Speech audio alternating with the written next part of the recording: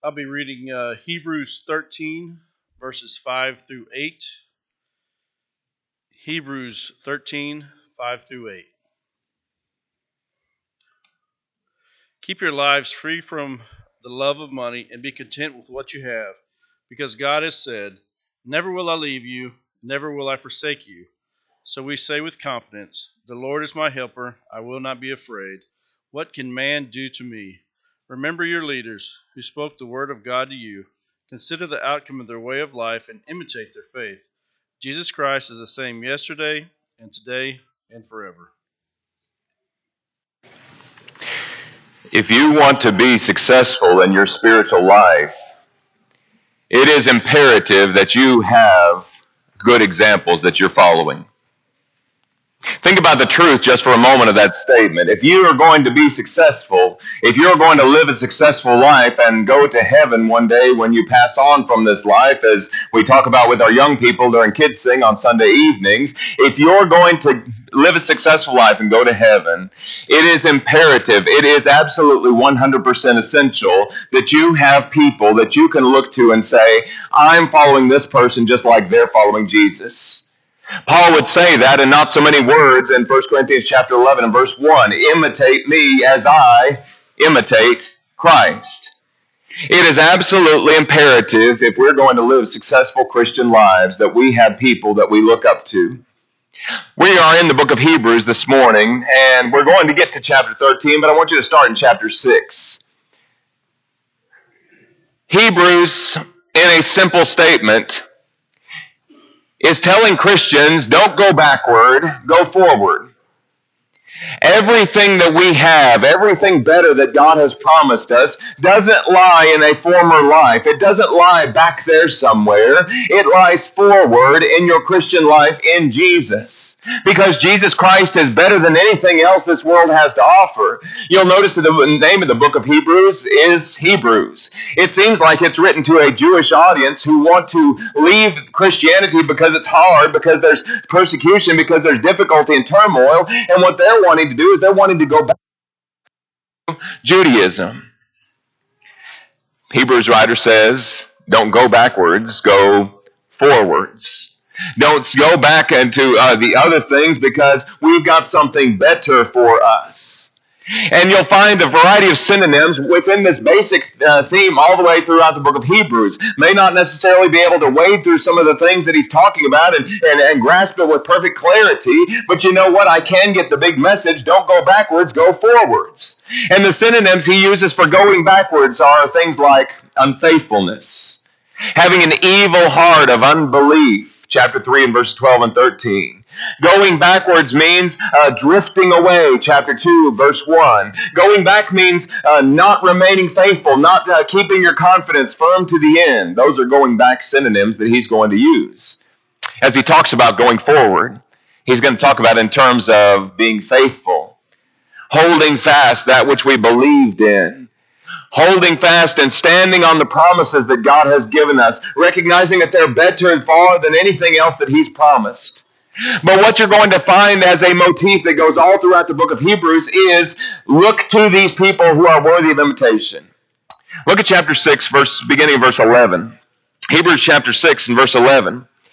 He says, we desire that each one of you show the same diligence, that means going forward, have a same diligence to the full assurance of hope until the end, that you do not become sluggish, but note this, imitate those who through faith and patience inherit the promises.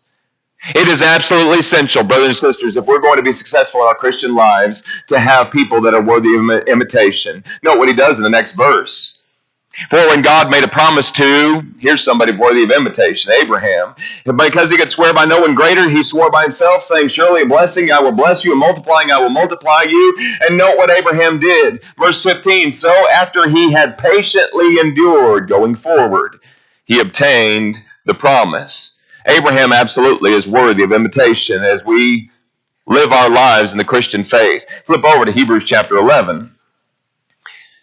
You know Hebrews chapter 11 because it's known as the Great Hall of Fame of Faith. There are no less than 20 examples of faithful people who had been holding on to what they had and had been going forward the way God wanted them to. And he talks about it in terms of this formula. God told them what to do. God made them a promise. Abraham, get out of your country, go to land, and I'll make you a great nation. Abraham heard that word. He obeyed that word. He believed that promise. And you know what happened was Abraham received that promise. But you find a number of people that are worthy of imitation, beginning there in verse 4 with Abel. Looking verse 5, Enoch. Looking down at verse 8, we mentioned Abraham again. Verse 7 is Noah. Verse 11 is Sarah. Verse 17, Abraham offering Isaac. Isaac, verse 20, offering or blessing Jacob, and Jacob having his sons there with him. In verse 22, Joseph. Verse 23, here's Moses. All of these people being people who are worthy of imitation. And as he comes to his grandiose sermonic conclusion there at the end of chapter 12, note how chapter 11 ends. Note how chapter 12 begins. Therefore, we also, since we are surrounded by a great cloud of witnesses, let's lay aside every weight and the sin which easily snares us, and let's run with endurance. Keep going forward. Run with endurance the race that's set before us, looking to Jesus, who is the author and the finisher of our faith, who for the joy that was set before him endured the cross, despising the shame, and has sat down at the right hand of the throne of God. The picture here is we've got all these people who are standing about us in a stadium. And the picture here is us down here on the track, running our Christian lives and running and making the most of our faith and making the most of going forward the way the Hebrews writer talks about. And the picture is that we've got all these witnesses, Abraham and Isaac and Jacob and Moses and Enoch and Abel and all these people. He says, you be faithful, but you look and you see those people that are doing what they ought to do or have done what they ought to do, and they've received the promise. As we get to chapter 13, chapters 12 and 13 are the practical application of the book of Hebrews. How is it that we're going to keep going forward? How is it that we're not going to move back? And you'll note that he talks about looking to Jesus. Jesus absolutely is one that we absolutely in our suffering and our trials need to look to. But as he talks about moving forward into maturity, into our Christian lives, I want you to understand something, that he talks about looking to the living examples that we've got in our congregations of those people who are faithful, who are worthy of imitation.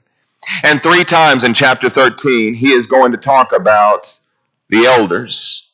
He's going to talk about them in terms of, I believe Chris's version said, leadership.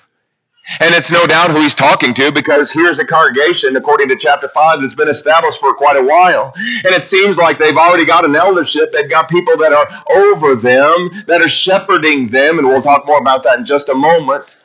But if you want to be successful in your own life, it's not just a matter of looking to Abraham and Isaac and Jacob and seeing of their faith, but it's also about looking to those people whose faith we can see on a daily basis. And we can see working in our own lives as it is as we strive to imitate them. There are no less than 3 references and 3 commands to Christians, how we are to regard, how we are to treat, how we are to uphold elders as men of faith, as examples of our faith, elders and how they behave as men of our faith. As we prepare this morning to appoint 3 new elders to shepherd this congregation, it is important to us to talk about how we as sheep can better relate to the shepherds. Note this, number 1, from the scripture reading which was read for us just a few moments ago. We can keep in mind those who rule over you. Keep in mind those who rule over you. Look at verses 7 through 9 again. Note the phrase occurs 3 times. Remember those who are your leaders, or those who rule over you, who have spoken the word of God to you, whose faith follow, considering the outcome of their conduct.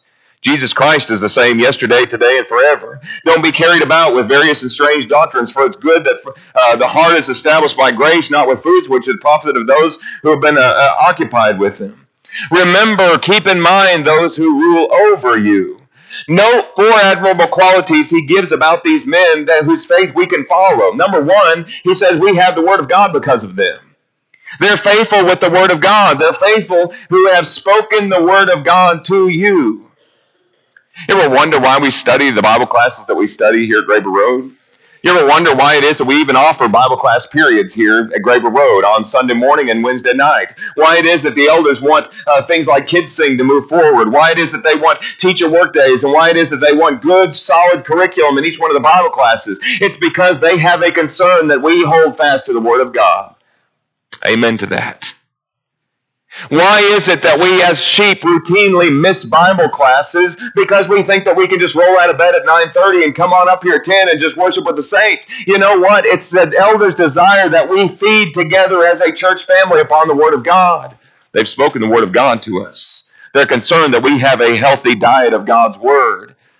That means, brothers and sisters, when those opportunities are offered, where we have the opportunity to sit at the feet of a teacher who has prepared himself and is wanting to preach to us or teach us the Word of God so that we can be more nourished in our spiritual lives. It's because the elders see that as important. Note this also, we have examples in them. He says, whose faith follow? You want to be successful in your Christian life, you're going to have to find people that you're imitating, that are following after Jesus. It is that there's an eldership here who are worthy of imitation, whose faith are worthy of following. But note also, he's going to talk about this in terms of they're going to receive the promise. He says they're considering the outcome of their conduct. You know why? Because God has not left these men with an impossible task. He's not left them as babes in the woods, but rather they understand the importance of being shepherds and shepherding faithfully. And as they do those things, you know what? They're recognizing they're going to receive a reward from the chief shepherd when he appears. 1 Peter chapter 5, verse 1.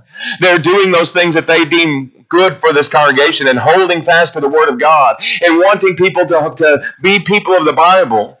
And wanting us to only do things in Bible ways and call things Bible things by Bible names. They're wanting that because they know there's a reward that's involved, not only for them, but all those who are in the flock of God, as we talked about in Bible class this morning. They're going to receive the promises of God. They're trying to be like Jesus. Don't miss this connection there in verse 8. Jesus Christ is the same yesterday, forever. You know what? That doesn't necessarily fall out of the sky into this spot particularly. I believe it absolutely connects not only what's before it, but what's after it. Why is it that we can look at men and say, I see that this man meets the qualifications of 1 Timothy 3 and Titus chapter 1? It is because they've been following Jesus, who is the same yesterday, today, and forever. Here's the question. When you go to the eldership and you ask them something about how it is or why it is that we do something, or if we can begin this or end this or do these things in different ways, Are you expecting that it's going to be just like going in before a tumultuous boss or a boss that doesn't necessarily have it all together, and he's going to look at it and go and just blow up at you? Or is it you know that they're going to be consistent answers?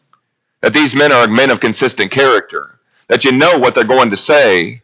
You have an understanding that they're going to evaluate things scripturally. They're going to establish things and look at things doctrinally. They're going to look at it and say, is this really the best thing that we need to do for this congregation? You know what? I think you'll find that Jesus treats his church that way. As his bride, as his holy bride. They're trying to be solid like Jesus. He's the same yesterday, today, and forever, and they point people to him. Brothers and sisters, God places elders in the church as examples, as what we can and what we should become as Christians. Remember them.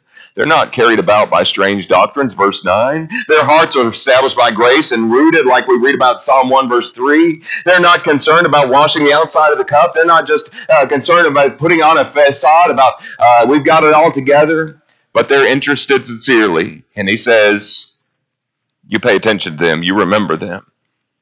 Practically, I know sometimes that we as people feel like we have it all together and we have the right answers. And so it is when we come and we see things that we disagree with that are going on in a local congregation. Understand, we're talking about matters of doctrine. But we come and we begin to see things and we say, why is it that those elders do that? And we get a bee in our bonnet, so to speak, and we begin to get in the car and we begin to complain to one another, wife and husband and wife. And we talk about it and say, you know what, that eldership back there at Graver Road, They're more concerned with whether or not we get blue carpet or green carpet. They're more concerned with whether or not we sing out of songs of praise out of blue or songs of praise out of green. You know what? Those men don't have a collective brain in their heads, and we begin to criticize every little thing that they're doing. And we don't recognize that sometimes as young parents, we've got little ears that are listening in the back of the car. That we've got Christians that are maybe sitting there at the lunch table with us and hearing those criticisms and hearing those things that people are bringing out about the leadership. Hebrews writer would say, remember those elders. You know why? Because there's going to come a time in the future, whenever it is that most of us will be older, if not all of us, we'll be older, and we'll be looking around for the next generation of elders, next generation shepherds. And you know what? As we have young people who are now grown adults, and they're looking at the eldership, and they're saying, somebody comes to them and says, I see that you're qualified to be an elder. No, I remember how my mom and my daddy used to talk about them. I remember what my mom and my dad used to say about them as elders, and I want no part of that. Brothers and sisters, there's an honor, there's a appreciation, a remembrance that needs to be given to these men who shepherd us. And we absolutely need to be careful with how we talk about them. To speak to that point, look at the next passage, verse 37. Follow those who rule over you. I'm not really completely comfortable with the word follow. You can write /honor if you're taking notes there. Honor those who rule over you. Look at verse 17. He says, obey those who rule over you, or obey your leaders, as Chris's version might say, and be submissive, for they watch out for your souls as those who must give an account. Let them do so with joy and not with grief, for that would be unprofitable for you. There are two primary commands in this verse. Number one, obey. Obey. We emphasize absolutely the importance of obedience. You obey me right now. You understand? You listen to what I'm saying and you do what's right. You obey me. You know, there's a continuance there. Continue to obey, to win one's favor, to gain one's goodwill, to seek one, to strive with one, to comply with. The issue is that that's not the only command. Obedience is one thing. But obedience coupled with the next word he uses, submit. Submission. You see, I can obey right away. I could throw up my hands like we mentioned on Wednesday night Bible class in the auditorium. We talked about how you can tell your son or your daughter, go clean your room. Fine. And they go and they clean their room. Have they obeyed? The answer is yes. Here's the question, have they submitted? The whole time as they're cleaning their room, they're thinking what a rotten, mean, hateful mom and dad are because I can't play my video games the way I want to. There's a difference between obedience and submission. Submission means I'm going to yield my will to yours. I'm going to sacrifice my wants, my wills, my wishes, and I'm going to recognize that because you have said this and because you're in a position of authority, I am going to submit. I love the illustration. I've used it here before, and I don't mind using it again. Little girl that was riding with her daddy in the back seat. She's there, and her dad's driving, and she's standing up on the back seat, just bouncing and bouncing and bouncing and bouncing. And her daddy turns around and says, "If you don't turn around and sit down right now, I'm going to pull over this car, and you're not going to like what happens." So the little girl, she folds her arms. She sits down in that car seat, and it gets real quiet in the car. And a little bit later, she says, "Daddy, I'm still standing up on the inside." That's obedience without submission. Obedience because of submission says, I'm going to obey you and I'm going to do so because I've got the right attitude. You want a stronger relationship with your shepherds. You want a stronger relationship with those who rule over you. You're not only obedient to what they say, but you're also recognizing, listen, I'm not in this position of authority. I recognize you are. I may not necessarily agree with what you're saying, but I am going to obey you and I'm going to do it in the right manner. I'm going to obey with a happy heart. You know, the elders, this is not a license for them to be tyrants. It's not a license for them to be dictators, sitting up on high and squashing who they feel needs to be squashed. In fact, Peter would deal with that in 1 Peter chapter 5 verse 3. It's told that they're not supposed to be lords over the congregation. And in fact, the Bible would tell us that we need to be submissive to one another. We need to talk about one another and hold up one another in esteem and recognize that we're all working towards the same thing. But we do this and we are obedient and submissive not because the elders have the opportunity to just get their own way. Verse 17 tells us clearly, because they watch out for your soul. They're not only watching out for your soul, but they're going to give an account of your soul. What is the attitude that I need to give? Here's a sheep standing off in the middle of a craggy place, a mountainous, rocky place. And here are wolves surrounding the sheep. And standing in front of the sheep is one shepherd with his staff, ready to fight off those wolves, ready to give his life for that sheep because he cares about it so much. And here's the sheep looking at the shepherd going, you know what, I know you told me to stay here, but I'm just going to go over here. I'm going to go do my own thing. We as sheep sometimes don't see the dangers, the spiritual dangers that we can get to. But we have shepherds, men who have followed Jesus Christ, who is the same yesterday, today, and forever. Men who are consistent in character and able to look and evaluate things from God's perspective. And they may not necessarily be looking at the same things we're looking at. But you know what? We trust them. We're going to obey and we're going to submit because they're watching out for our soul. Because they're going to have to give an account for our soul. But no, you can also, by your rebelliousness and by your attitude, cause that shepherd grief. It says that the shepherds ought to be able to minister with joy and not with grief. But you know what? A lot of that has to do with how we respond to them when they tell us things. When they look at Scripture and say, this is the right way that we're going to go, and we're going to go this way, and I look at that and I say, no, you know what? I see that you said that, but I'm not going to. I'm going to be kicking and screaming the entire way. I'm still standing up on the inside. There's an obedience and a submission that go into honoring those who rule over us. Third and finally this morning, understand that there is an embracing that needs to take place. Look down to verse 24, second to last verse. Greet all those who rule over you, all of your leaders and all of the saints. Those from Italy greet you. Honor the elders. Embrace those who rule over you. That means to draw oneself to salute or greet or bid welcome or wish well to or receive joyfully or welcome, to enfold in the arms. I am so glad to see you. I've been missing you. You see, members of the congregation who have been absent because of illness for a long time. And you know what? Then one of the first things you want to do is run up there and give them a big hug because you love them and you've missed them for a while.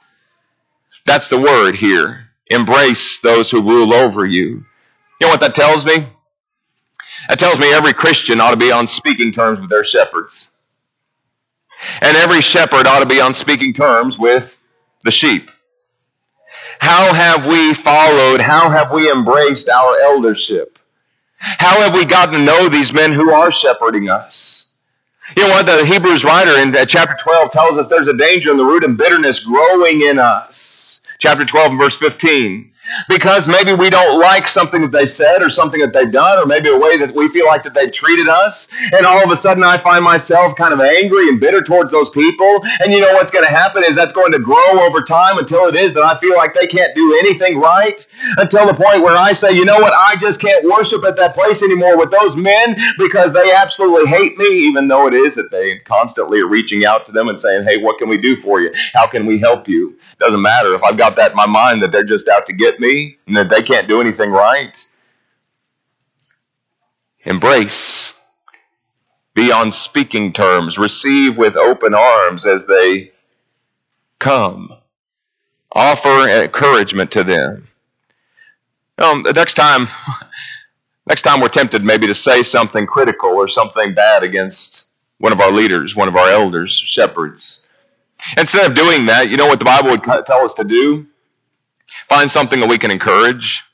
What if every time I was tempted in my own mind to say something bad about one of the shepherds, I decided to sit down and write a note of encouragement to each one of them? Well, somebody said, well, their inbox would be full and my hand would be cramping if that was the case. Well, you know what? That's okay. That's okay. Because there's always something good to find and there's always something, and elders absolutely need encouragement too. When was the last time that you called up one of the shepherds and said, hey, what are you doing on this Saturday morning? Come on down here. Let's drink a cup of coffee together. Let me buy you breakfast. Let me talk to you. I want to just get to know you a little bit better. I want you to know something about what I'm going through, what's going on in my life. When was the last time you had an elder and his family over to your house to just say thank you? Thank you for standing up for the truth. Thank you for the hard stands and difficult places that you make. Thank you so much for what your wife means to the work here. Thank you so much for your example. Because if I'm going to live a Christian life that's successful, I need people whose faith I can look to and follow. How about offering a hug? How about physically embracing your elders? I don't know if these men are all huggy men. Is that a word, huggy? If they all like hugs, but you know what? Maybe we should have a national every Sunday hug an elder day. Because I know that there's something about that embrace and there's something about that closeness and realizing these men need encouragement too. And these men do difficult work in hard circumstances often that we may never ever know anything about. Where we can absolutely let them know that we appreciate them and what they do. You know what? Sometimes when we find ourselves out of patience with anybody in leadership, it's a good idea to think about where we are in our own minds and our own hearts that have led us to those conclusions. And maybe that's an opportunity for us to change something we're doing, the way we're responding. You know what? Jesus wants his eldership, the men who are shepherding his flock, not to be sitting up on high. One man described it like this: they're not boardroom elders. They're not just sitting in a boardroom somewhere and we get the benefits or the lack thereof of whatever decision they've made. He says, but what Jesus wants more than anything else as Jesus shepherds is that they are living room elders, that they're kitchen table elders, that they're elders that smell like the sheep because they've been around them. They know the sheep that they are shepherding. And we know them to be men of character and consistent conduct, the way our Savior, Jesus Christ, is the same yesterday, today, and forever. Let me end on a personal note just for a moment. Open your songbooks up, please, to the Song of Invitation that Troy announced just for a moment ago.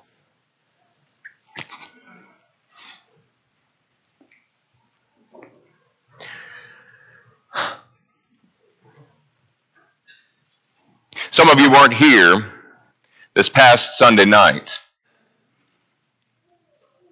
but I will never forget what I saw. As Brother Dwyer announced the invitation and we all stood and sang, we had one of our shepherds come down this side aisle and sit down here in the front. And he was followed by the other three shepherds of the Graver Road congregation. And they all sat with him. As it was that he confessed sin, he confessed sorrow for the fact that he maybe had caused people to stumble because of his words, because of his attitudes. I don't know all the details. I don't know any of the details other than what's announced, honestly. And as he sat there and as the statement of confession was made, two thoughts occurred to me. Number one, I have never seen this before. I've worshiped at a lot of places, and I've never seen a shepherd come forward and ask for the prayers of the congregation because he'd failed, because he needed prayers, because he needed to ask the forgiveness of the congregation. But the other thing that I thought is if this man is in a position of leadership, and this man is not too proud to sit up on high and say, you know what, it's not me that needs to change, it's everybody else that needs to change, and those people need to just get on board, otherwise they can just get off this plane. If a man's humble enough to realize that even in a position of authority and responsibility like he is, that he still needs to ask for forgiveness from time to time from the congregation, brothers and sisters, that's a man I want to follow. And that's an eldership that I want to follow. Because I know that they are following Jesus Christ. And I know that they realize their own failures in that endeavor. But I also know, brothers and sisters, where a congregation can come together and say, you know what, none of us are perfect.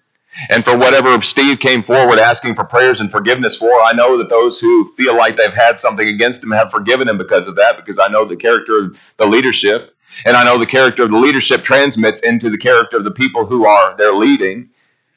And I know that there's forgiveness that's taken place here in this place. But I want you to know, elders who are going to be appointed today, don't ever be afraid to show weakness.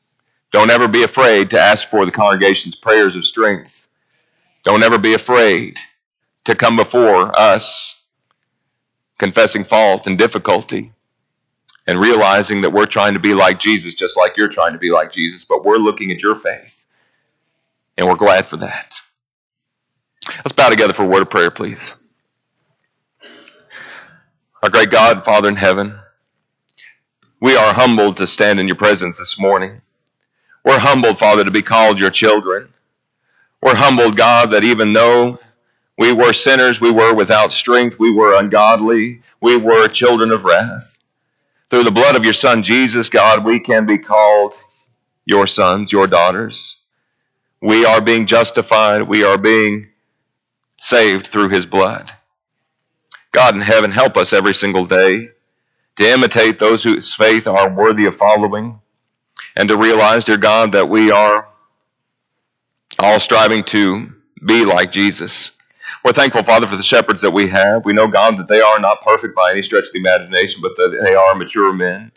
We're thankful, Father, for these 3 men who are going to shortly be appointed as shepherds over this congregation. God, we're so excited for that. And God, we're so looking forward to the wonderful things that you'll be able to do through us in this place as we look to Jesus. And we pray, God, that you'd bless this congregation with spiritual growth, that each one of us may grow beyond being children who are tossed about by every wind of doctrine. Father, we can grow beyond being babies who are in need of just the solid food. But may it be, Father, that we grow up into all things, into the head, which is Christ. Thank you, Father, so much for the Grape Road congregation. Help us, God, as we seek to glorify you here in this place. Bless us, God, as we move forward from this place. And may it be, Father, that you're always exalted in our lives. It's in your Son's name we pray. Amen. If you are subject to the Lord's invitation this morning, we invite you to come forward as we stand and sing our invitation song.